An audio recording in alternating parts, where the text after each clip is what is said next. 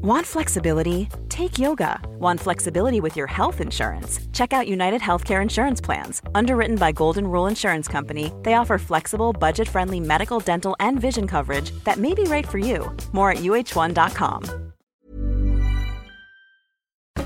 I'm Richard Porter. And I'm Johnny Smith. And this is Smith & Sniff, a podcast in which two friends talk about cars and sometimes raving. Hey, I forgot to tell you this. I went down a bit of a wormhole with old computer games. Yeah. Like 8-bit ones I grew up with in the 80s and maybe the early 90s. And someone on because I did a video for Car Pervert involving one of them, and weirdly, someone on Twitter went, "Oh, you must remember the last V8 Commodore 64 game." I went, "What?" It was called The Last V8. It was clearly a rip-off of Mad Max. Oh, when you said last V8 Commodore, I thought immediately Holden, which I suppose is... Yeah. No, but it's weird because The Last V8 was actually the name of the game on a Commodore 64. Hang on, did you have a Commodore 64 then? You're damn right I had one. Although I was quite late to the 64 game. A couple of my mates had them, and I really longed for one, and I didn't get one until... I think I didn't get one until they were being phased out. But I didn't care, because I still to this day think it's... in fact, I read somewhere, I think it's the most successful home computer of all time. What? Yeah. Again, I went down another wormhole, and someone in about...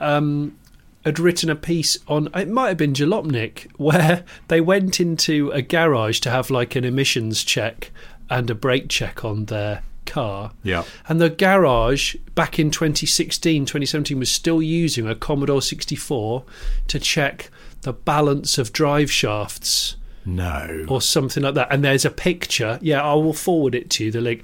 There's a picture of this Commodore 64 absolutely thick with oil and dirt, sitting on a bench, and it still is used to balance either drive shafts or prop shaft. I can't remember what, but yeah, it still uses a software that's absolutely fine for checking the tolerances of something like that.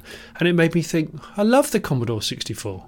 When Calvin Harris got really big, yeah, first time around, I guess Acceptable in the 80s and all that sort of stuff, the album. Yes, I think he was still making music off an old Amiga that was miles out of date, but it's what he had and it's the software he had, and it was all very sort of homespun in your bedroom kind of music making, and he achieved huge success with it, and I think he carried on. Well, I think Acceptable in the 80s definitely had that kind of 8-bit or 16-bit music vibe, which I do really like. I think, he's incredible in his own right. I'm a bit upset that he lives in LA. I still think he should live in Scotland, but it's not up to me. It's not up to me. But he's one of those people who he's what would be known in the industry as doing an Elon Musk, that once he got rich, he also suddenly got really pumped and more handsome magically. Did Elon do that? I don't... Oh yeah, have you not seen pictures of Elon Musk when he was doing PayPal? He's got thinning hair and he's a total dweeb. No, I haven't checked... images of the Musk. Well, after this, do Musk up. The other one, I think I've talked to you about this before, but the other person who uses an out-of-date, or used way after they were obsolete, used an old 80s computer, was Ken Morse, the Rostrum cameraman that does all Rostrum camera work for TV documentaries, or did. I don't know if he's still alive. And I went to his studio once, and he had a sort of rig that did all the rostrum work. So, you imagine you've got your photo for a documentary, it's sort of like 4 soldiers from the Great War, and you want to sort of gently drift across them and then zoom in on the last man in the line. And he had this sort of automated rig that would do all that, and it was run by a BBC Model B. What? And this was in the turn of the century. This is about 2000. And he was still using a BBC Micro. Yeah. Because someone had built it for him in the 80s. Talk about acceptable in the 80s. It's acceptable in the 80s.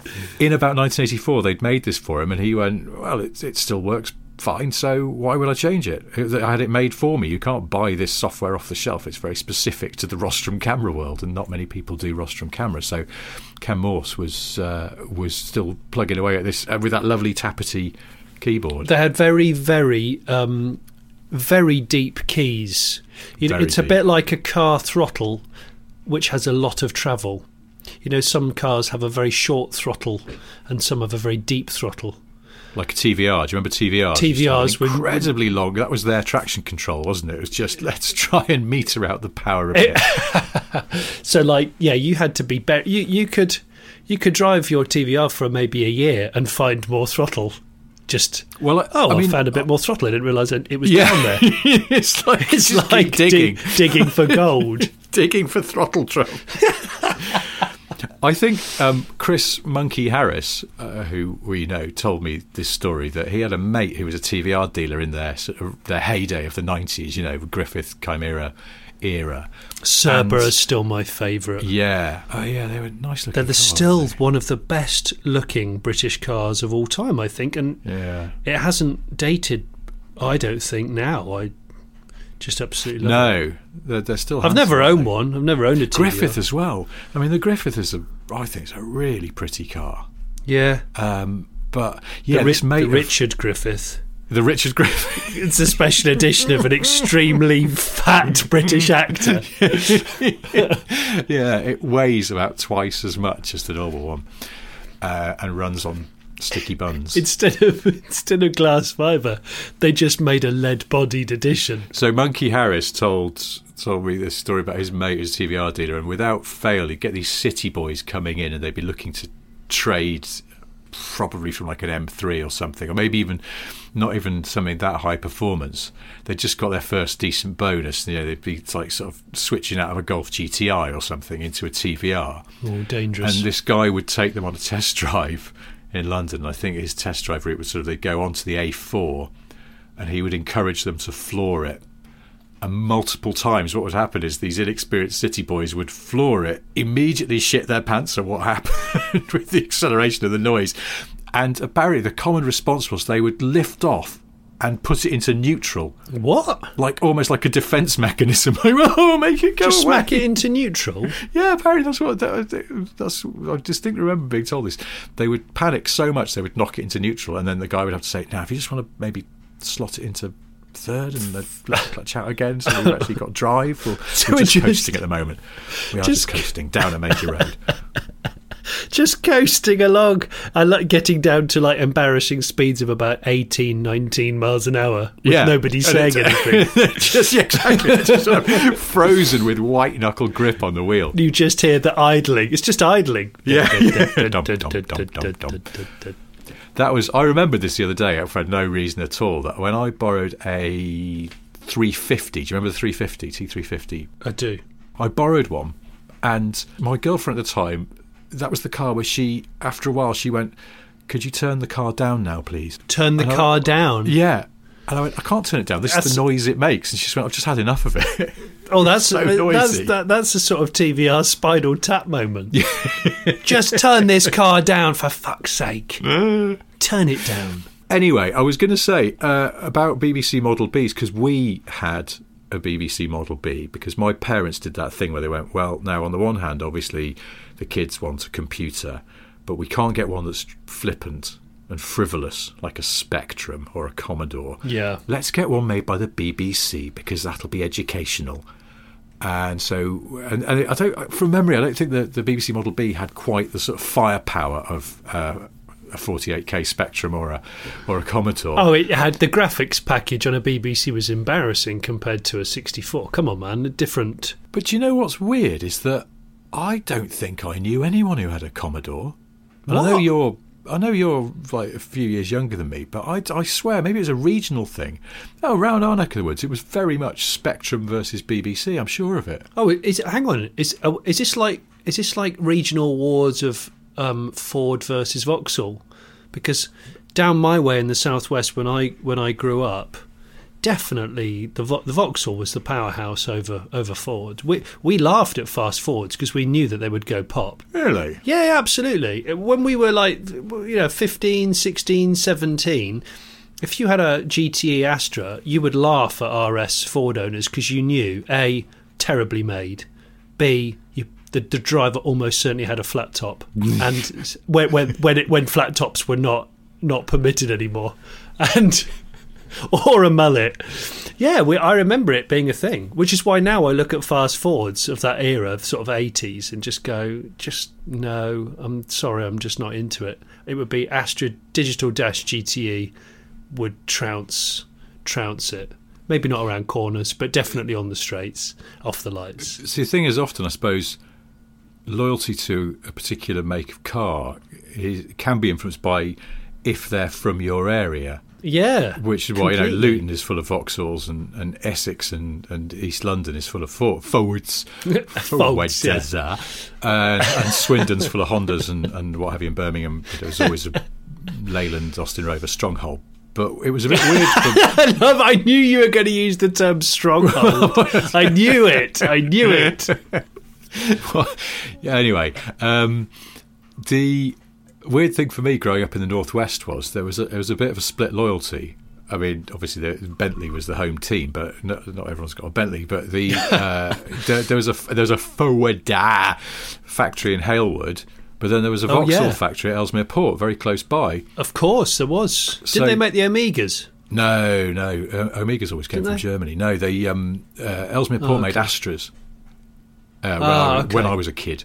Anyway, there were Astras, and I guess before that it made Vivas, I think, and Chevettes maybe. I forget now. Viva, Ellesmere Port. Do you know what was weird? And I discovered the other day, Halewood was Escorts in the 80s.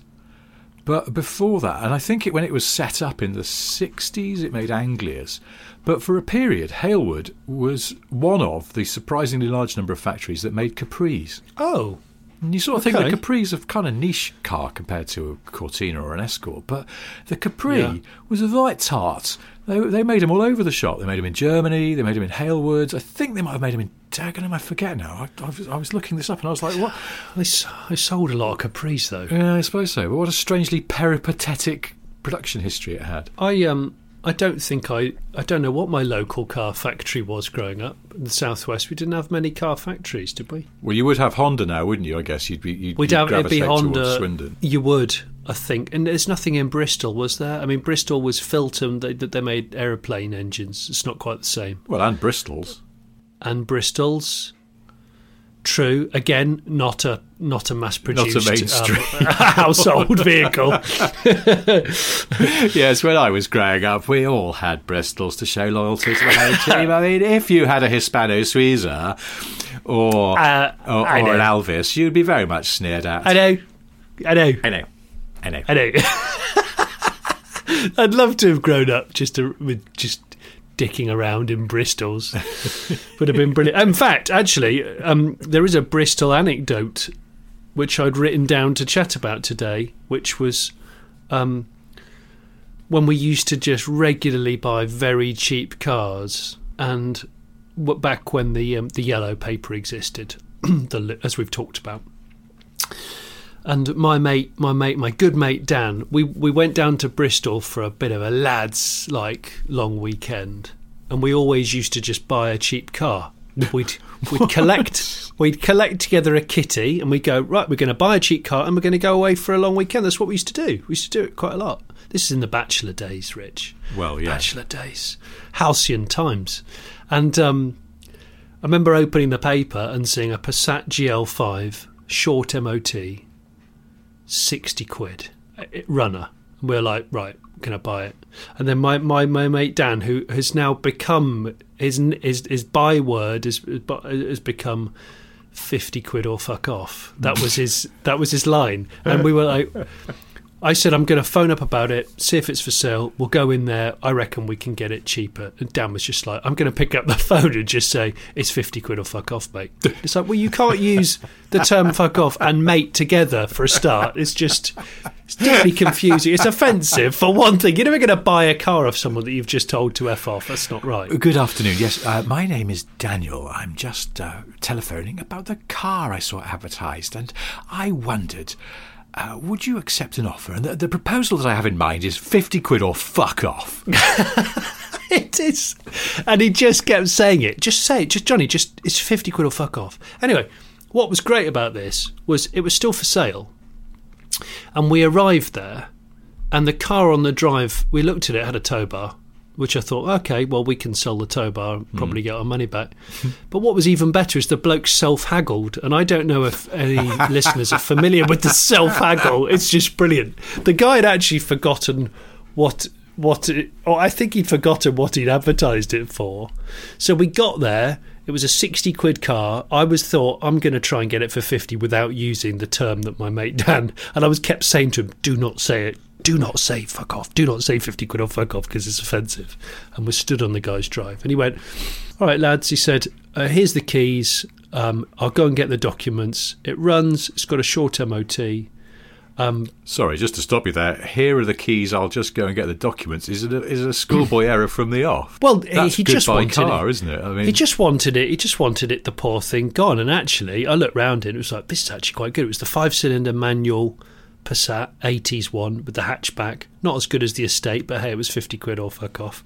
And the guy said, look, before I go and get the bits and bobs, he said, I'm not going to take a penny under 45 quid. And my mate Dan looked at me and I looked at him and we both just started biting our lips. It's like, he's immediately self-haggled. You don't need to use the term that you were going to use, the offensive term.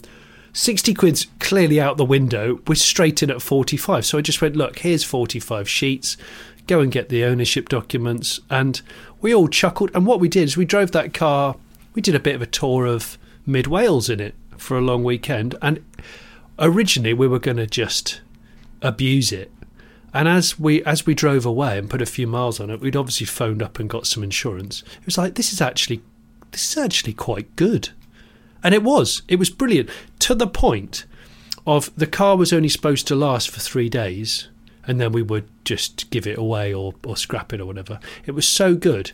It was still doing the rounds within my mate's circles. 3 years later, it was still being used by one of us. It was that good. And it tried to kill itself several times, but it was an indestructible car. It was amazing. What year was this? What, that we bought it or the year of the car? What year were you able to buy a £45 Passat that lasted 3 years? Let me think. That would have been, I reckon, about 2001, 2002. So 20 years ago, almost. Even so. Yeah. I mean, obviously, we're getting old, but that doesn't feel that long ago. I can't imagine you can buy a car for that little now, or even anything like it. It was just brilliant. It was brilliant. And Dan drove it every day for a while and just kept marvelling at how well it drove. It was so silky. And he bought a caravan to go away for dirty weekends with his then girlfriend. And because it had a tow bar, it's like, oh yeah, it's got the bar on it. And because it's a 5-pot, it's got lots of torque. I mean, a 50 quid Passat towing a caravan that was UV damaged. It was like one side of it was hearing aid beige and the other side of it was white, just because it'd been sat half in and half out of a storage facility for years. I'm quite fascinated by those cars that get handed round groups of mates. You know what I mean? Where like you're describing here, it's like, you know, one mate sells it to another mate who ends up selling it to another mate. So it's always in your orbit, but with different people, because it feels a little bit like one of those people who's been out with more than one of your friends, and you sort of go, "Is this weird? Is this awkward for the people who no longer are directly involved?" It was a bit slaggy. It was the Passat slag. Well, we used to call it the Passander. We used to call it the Passander because it was a very, very nice curry that wasn't really offensive to anyone, coupled with the fact that Dan used to really never clean the inside of it. The inside of it got a terrible time.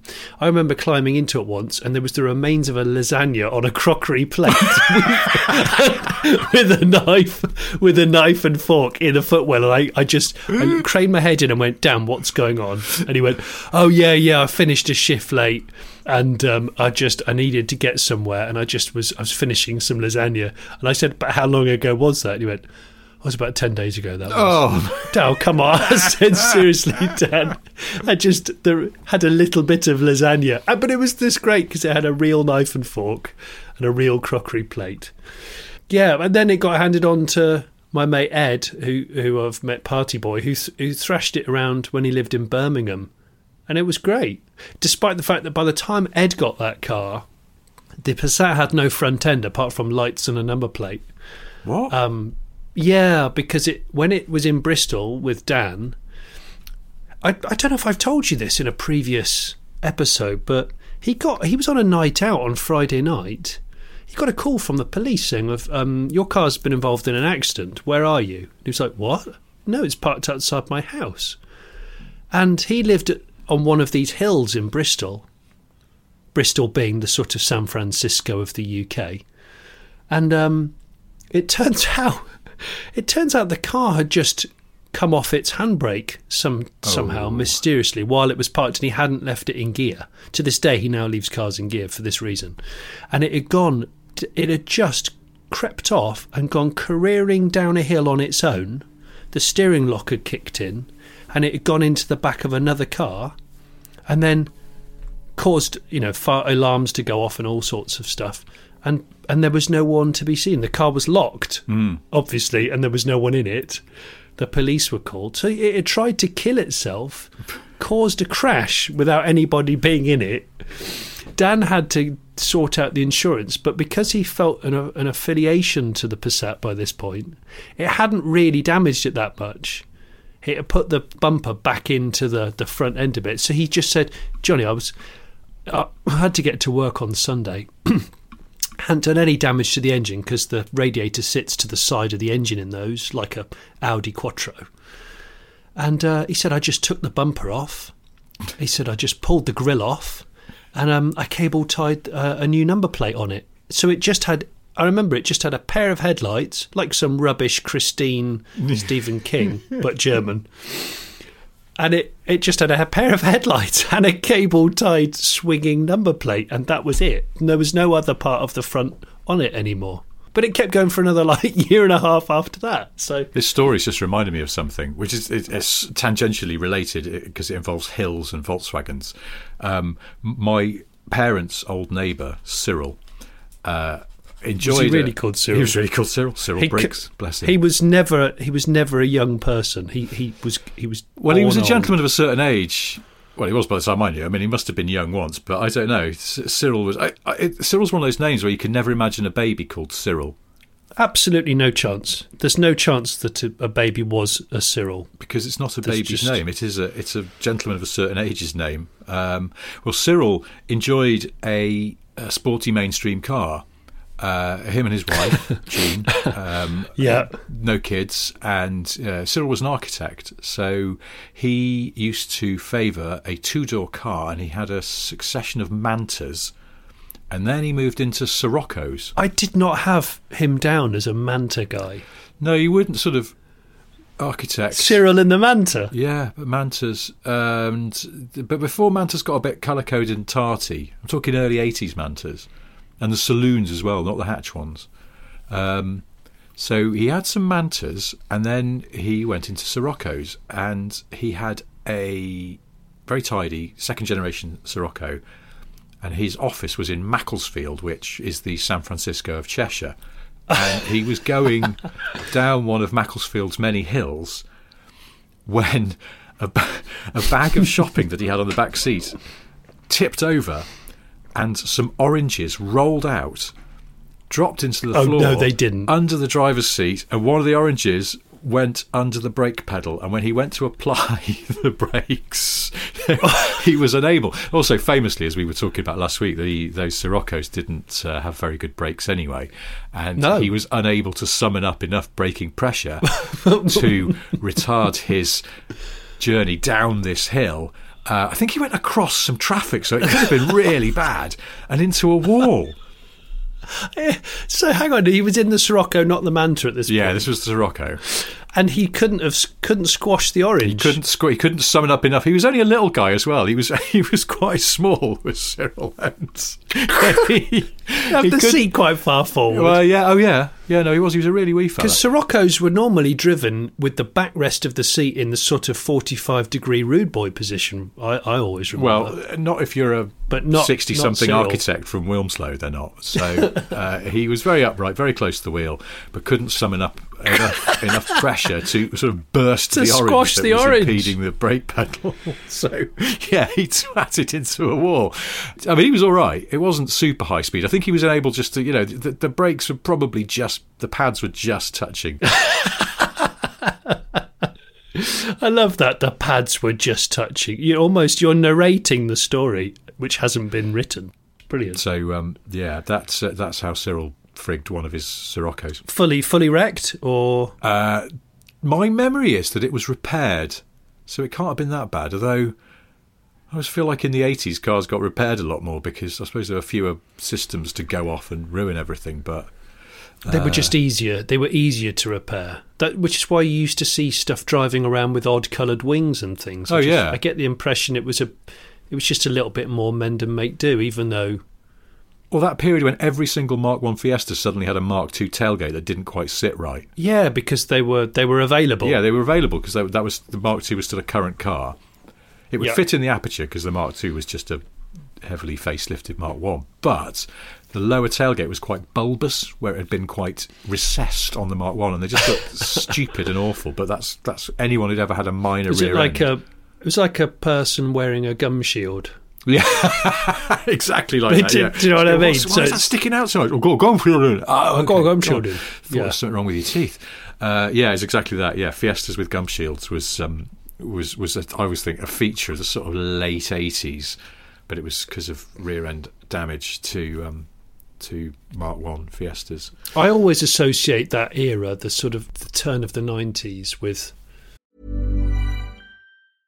Ready to pop the question? The jewelers at BlueNile.com have got sparkle down to a science with beautiful lab-grown diamonds worthy of your most brilliant moments. Their lab-grown diamonds are independently graded and guaranteed identical to natural diamonds, and they're ready to ship to your door. Go to BlueNile.com and use promo code LISTEN to get $50 off your purchase of $500 or more. That's code LISTEN at BlueNile.com for $50 off. BlueNile.com, code LISTEN. Mom deserves the best, and there's no better place to shop for Mother's Day than Whole Foods Market. They're your destination for unbeatable savings, from premium gifts to show-stopping flowers and irresistible desserts. Start by saving 33% with Prime on all body care and candles. Then get a 15-stem bunch of tulips for just $9.99 each with Prime. Round out Mom's menu with festive rosé, irresistible berry chantilly cake, and more special treats. Come celebrate Mother's Day at Whole Foods Market.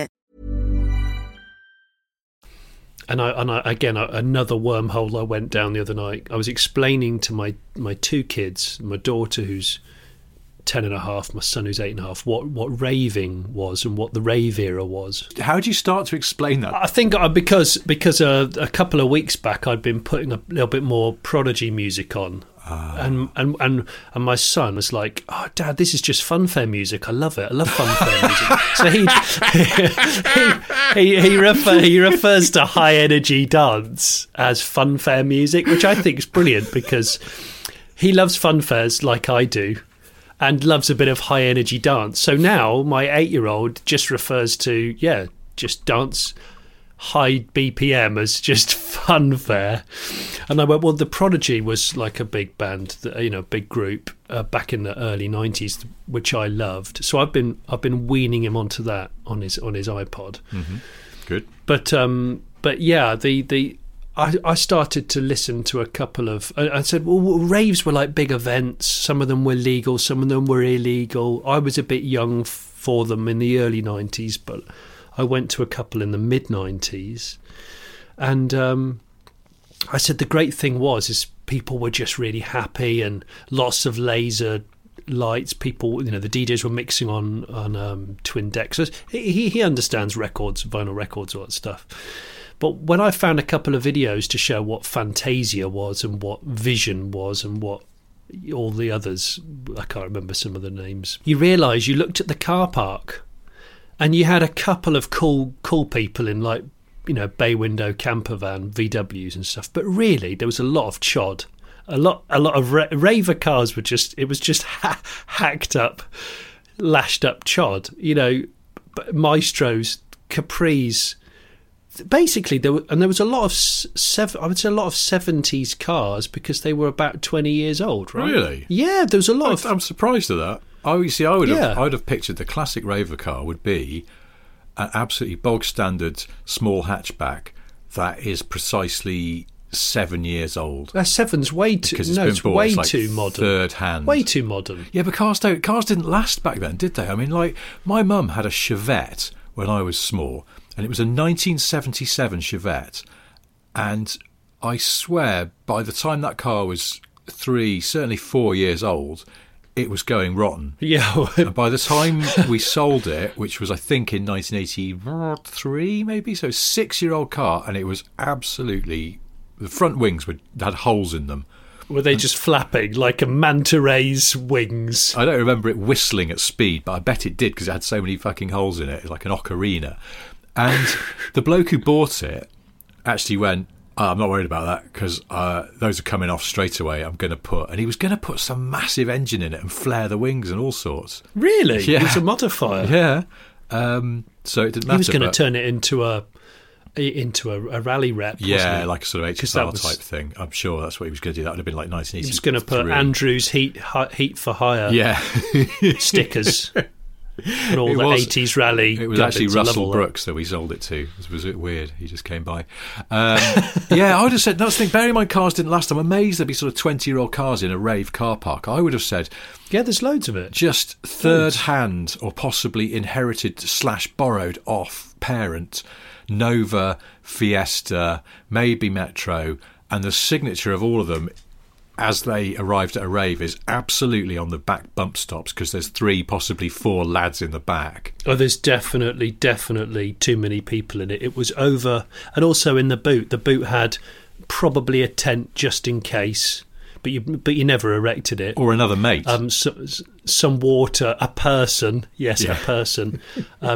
I don't know, glow sticks, one of those really awful horns that you blew into, which I can't remember, the rave horn, I think that's what it was called. It was a bit of air horn, wasn't it? You'd have an air horn sometimes. I always associate that.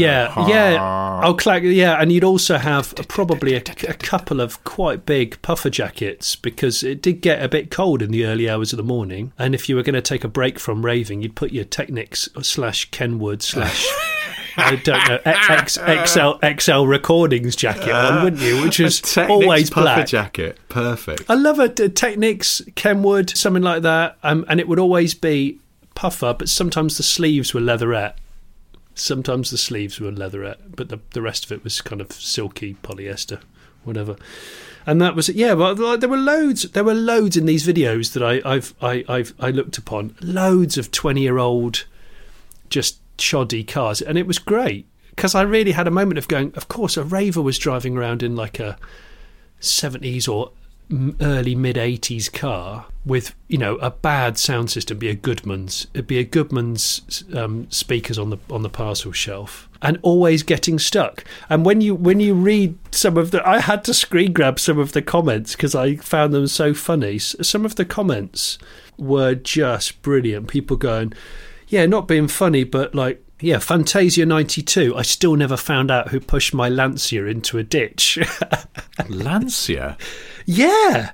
So I was thinking, what would that be? I was thinking, would it be a Y10? It's a Y10. That's the Raver's Lancia. It's a Y10. It's definitely a Y10. It's a Y10 Fire. Yeah. Or that was always the sort of 80s small Lancia that nobody cares about. No, I'm telling you now, that is without question the only Lancia for a raver is a Y10. I don't know, an old Beta, no, too cool, too cool. A Delta, no, I'm just not buying it. And there was so many of them.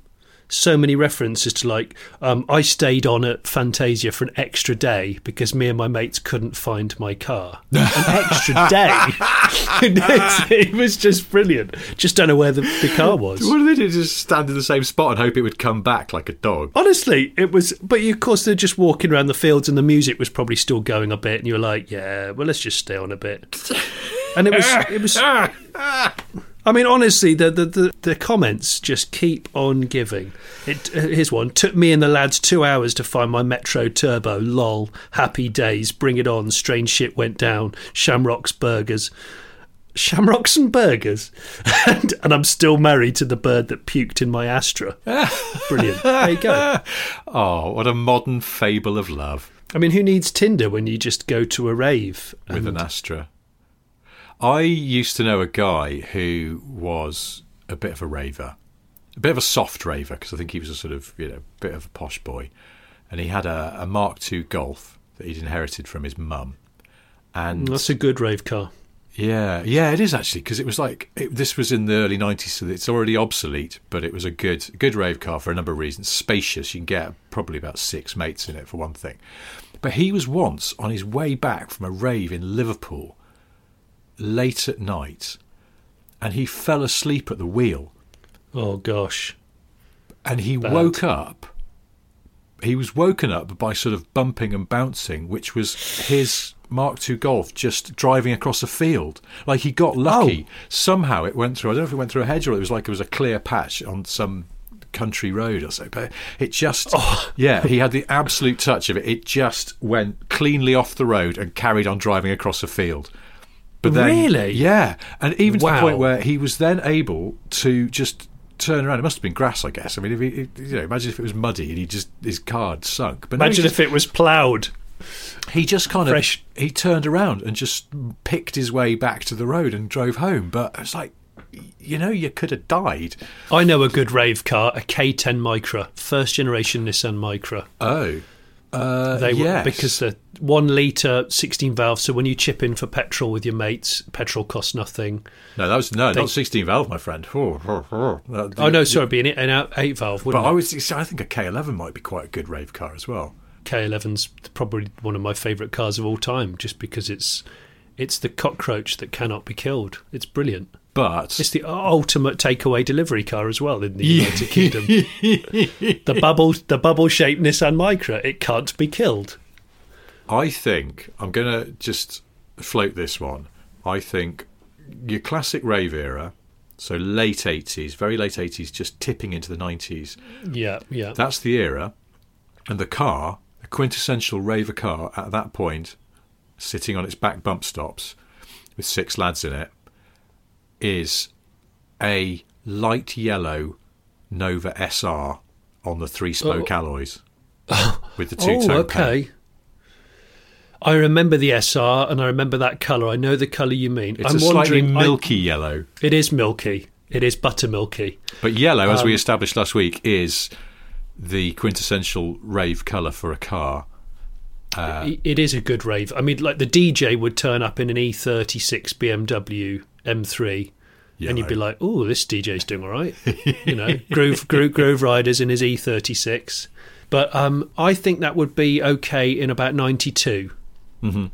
But Nova SR in 89 seems a bit. Yeah, I think it's too. Well, no, if you think the Nova came out in 82, so no, was it your mum's car? Because a lot of ravers would have just borrowed their mum's car. I'm just going away camping with some friends for the weekend. Yeah, like hell you are. You're going to the biggest outdoor gathering in Bournemouth, and it's Fantasia First Taste or whatever it was called, and you're going to take 17 White Doves and whatever Mitsubishis and whatever other pills that they with names that are steeped in folklore, and then they come home on the Sunday night, and then Monday morning questions will be asked. The mum go, "Michael, why does my car smell of cigarette smoke?" Yes, exactly. And why is it so muddy? And why are there muddy handprints all over the back window? So, we got it stuck in a field. What a camping field. Yeah. We were camping in the field. Yeah. What, along with 30,000 gurning people?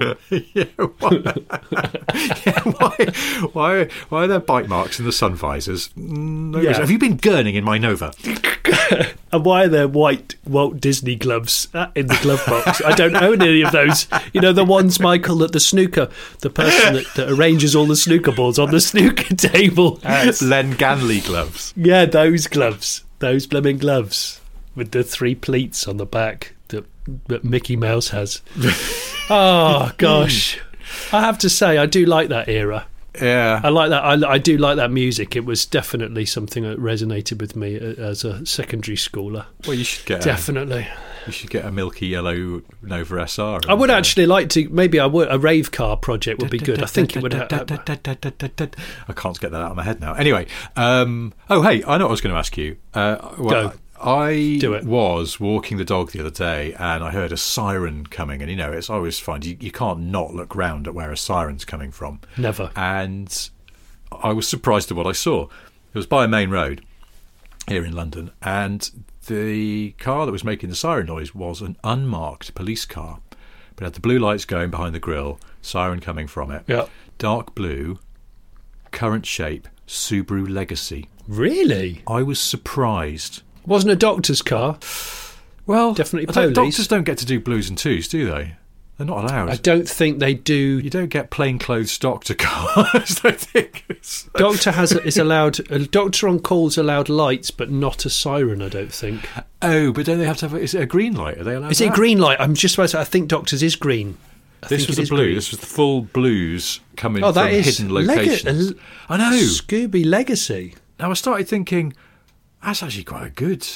I mean, actually, those recent Legacies, I don't think they're that quick, are they? But they're reliable. They're Grippy. grippy, yeah, in all weathers. Symmetrical four-wheel drive, as it were, and spacious. I think big boot, all that, and Spacious. but also good and anonymous. very, very anonymous. That is a really quite a good getaway car because it's not distinct, really, is it? So my question was going to be: what is the weirdest unmarked police car you've ever seen? Oh my gosh, the weirdest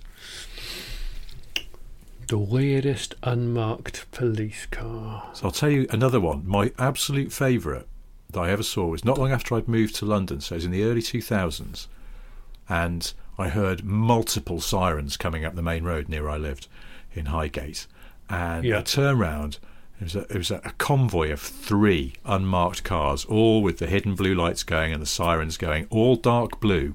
Yeah, midnight blue. Yeah, They're always midnight blue. It's really stakeout blue. stakeout blue. Yeah, yeah, it is, isn't it? Yeah. It's a moonlit night. You've been sat there for 9 hours casing a joint. Yeah, you don't want And, black because that looks sort of too sinister. That's what the It's Crims too would sinister. have. Crims have black cars, but undercover policemen they have dark blue. My wife's a crim. She loves a jet black car. Yeah, so does mine actually. What does that say? I don't know. Well, she doesn't like cleaning the bastard thing. I can tell you that much. So the 3 weird unmarked cars that I saw many, many years ago were, in order from my memory, a bug-eyed Scorpio, Oh, okay. a Renault Safran. Gosh, I remember those. They had a nice egg crate grill, Yes. didn't they? Yeah, some of them, yes. And then the third one was a Nissan Maxima.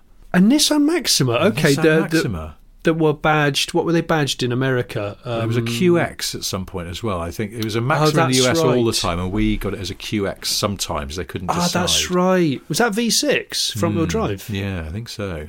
Oh, now, gosh, I don't know if I can compete. I remember an Astra Belmont. Oh, well, Not great. I'm kind of fascinated by this because I've seen all sorts of weird stuff, but that one stuck in my mind mainly because I was like, you couldn't get 3 more depreciating cars at that point because they were all still current. I think at that in whatever that was, 2001, I guess. Maybe that was it. They got offered big-engined, undesirable cars as a fleet deal. They were like, listen, nobody wants a V6 Renault. Can you just, please, for please goodness take sake, them away. can you buy these last 60 but so that we don't have to drop kick them out of our dealerships? Can you just please have them? I heard a really good story the other day about there was a guy who worked at Rover and he was responsible for all their government contract stuff. So that meant police and any civil service and everything like that. And they kind of shuffled him off into early retirement or something. And he was just bored. And he got in touch with an old colleague who'd moved on to Hyundai UK and said, look, can you get me in for a meeting at Hyundai? Maybe I could come in and, get some government fleet contracts for those guys. Went in and took the meeting, and Hyundai went, well, we don't really do that sort of thing, but you're welcome to have a go. We just can't pay you a salary for it because, it's not something we have an ambition for. I tell you what, we'll do your commission. You get commission on any deals you do. The bloke went away, immediately landed massive deals to supply the Metropolitan Police with I-30s. Really? He absolutely bossed it, and Hyundai became quite a big player in the police thing. And Wow. as a result, this guy became Hyundai UK's single highest paid employee he was taking more in commission alone than the managing director was being paid. Because he'd landed such a big fleet Because deal. he'd landed such a big fleet deal, and because those police deals, these were for marked cars. You remember there was a big thing. Suddenly Hyundais became like the London police cars. He landed that, and they're so, because they get through, they want a lot of cars. They're a big deal. The only unmarked police car that I keep thinking about is the one that I have been chased by, which was a Vauxhall Cavalier Mark III. V6? No, I think it was 2-litre petrol. Yeah. But sorry to disappoint. To be honest, I didn't hang around to look at the badges. I was 14, and we were doing something mischievous, and I had to get out quickly. What, you ran off? Yeah, we did. We ran off en masse. Yeah. We were being naughty. We weren't joyriding. I'm not going to say we were joyriding, because that's not true. But we were learning to drive a tractor and a digger. We were learning how to do that on private property, probably the property of the owner of the tractor and the digger. Because I'm a country boy, that's one of the things that we did. We'd worked out when we were walking back from school for weeks on end, there was a new housing estate being built. Oh, that's manna from heaven for boys of a certain age. Teenage lads who were just idiots. Unsecured building site. Oh, and we'd cased it a number of times. And after about 2 months, we're like, right. My friend said, I know that there's a 4-wheel drive dumper truck, there's an earth mover, there's at least one tractor, and all of them have the keys left in them day in, day out. And we're like, you've got to get into this area where they are, and it backs on the unbuilt housing estate backs onto a field, which was going to be the next phase of the development. So we're like, okay, and we'd arranged it. I remember it was like Lord of the Flies or something. We'd arranged it over weeks, going, right, we're going to go in there. We're going to work out our exit point, and we'll see if we can drive this, that, and the other. And we did. And the problem is we got quite good at it. We would learn to drive one of them and then put it back in exactly the place that we found it.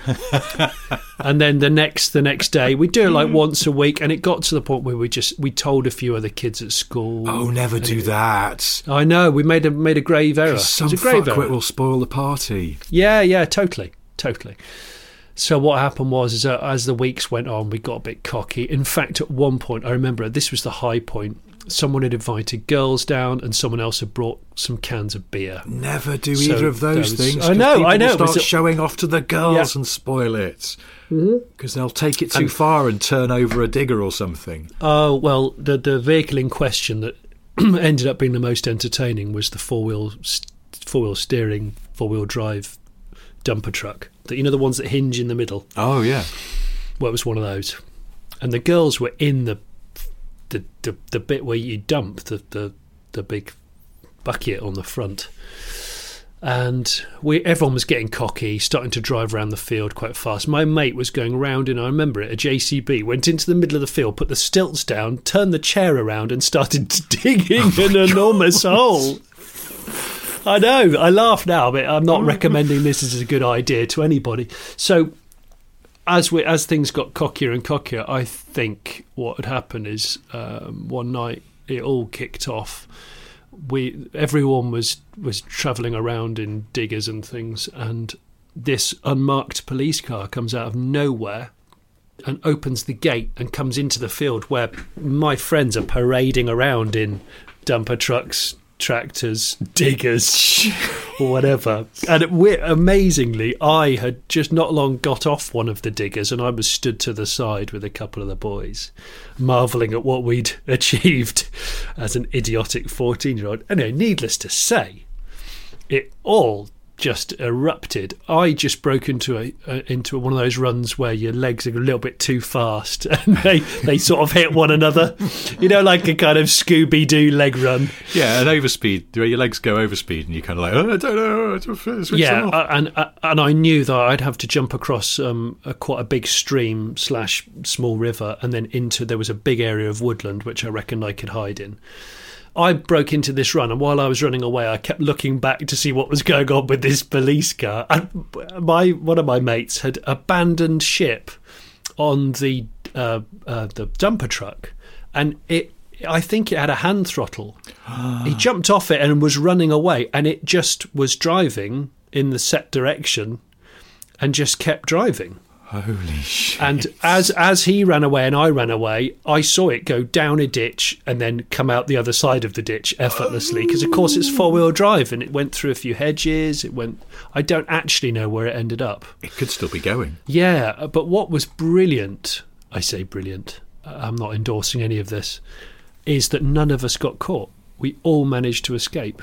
And I spent about 7 hours hiding in the woods. And I climbed up a tree and I sat in the trees silently for hours. Like a guilty squirrel.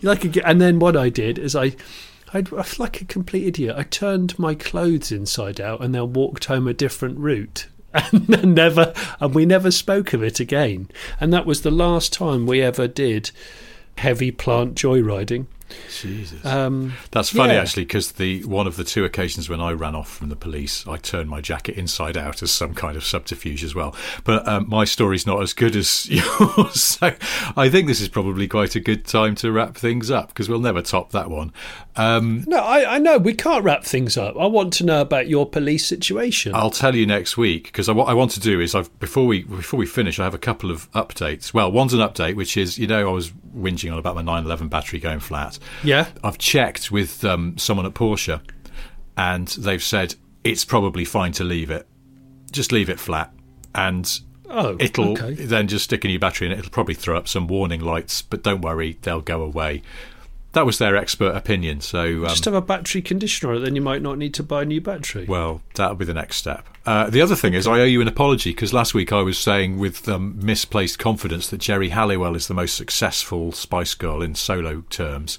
And I checked this because I started to have some creeping doubts that you were right. It was Mel C. And just from everything I can gather, it's Mel C. See? The slightly whiny Mel C, because she's the only one that's had a serious music career. Mel B, nowhere musically speaking.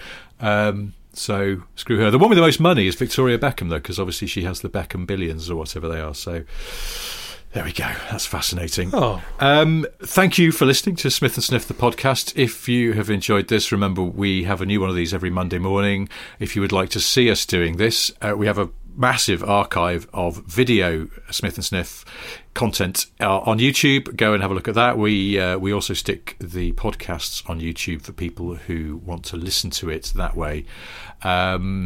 If you like the cut of this jib but you wish it was 50% of what goes on here, then check out Johnny's YouTube channel, Car Pervert, where there's lots of good stuff and a refreshing absence of me. And if you're really, really bored, please go to Amazon and buy my latest book, which is called A Medium-Sized Book of Boring Car Trivia.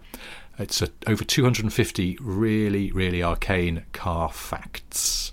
I have to say, that's amazing bit of promo, and I'm very impressed. I didn't even read it off anything. That was just off the top of my head. No, I was just whoring, ad-lib you promoted me, and with my solo material, you promoted your book, which is fantastic. And of course, just like and subscribe everything that you can. Well, I have to say, the comments from this podcast that people put in, and the ratings, the star ratings, I have to say, are really entertaining.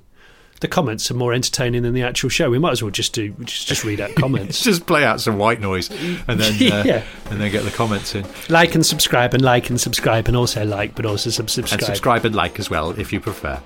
Good. Yes. All right. Good to talk. See you next week. Yeah. Thanks, Rich. Bye. 50 quid or fuck off. Yeah.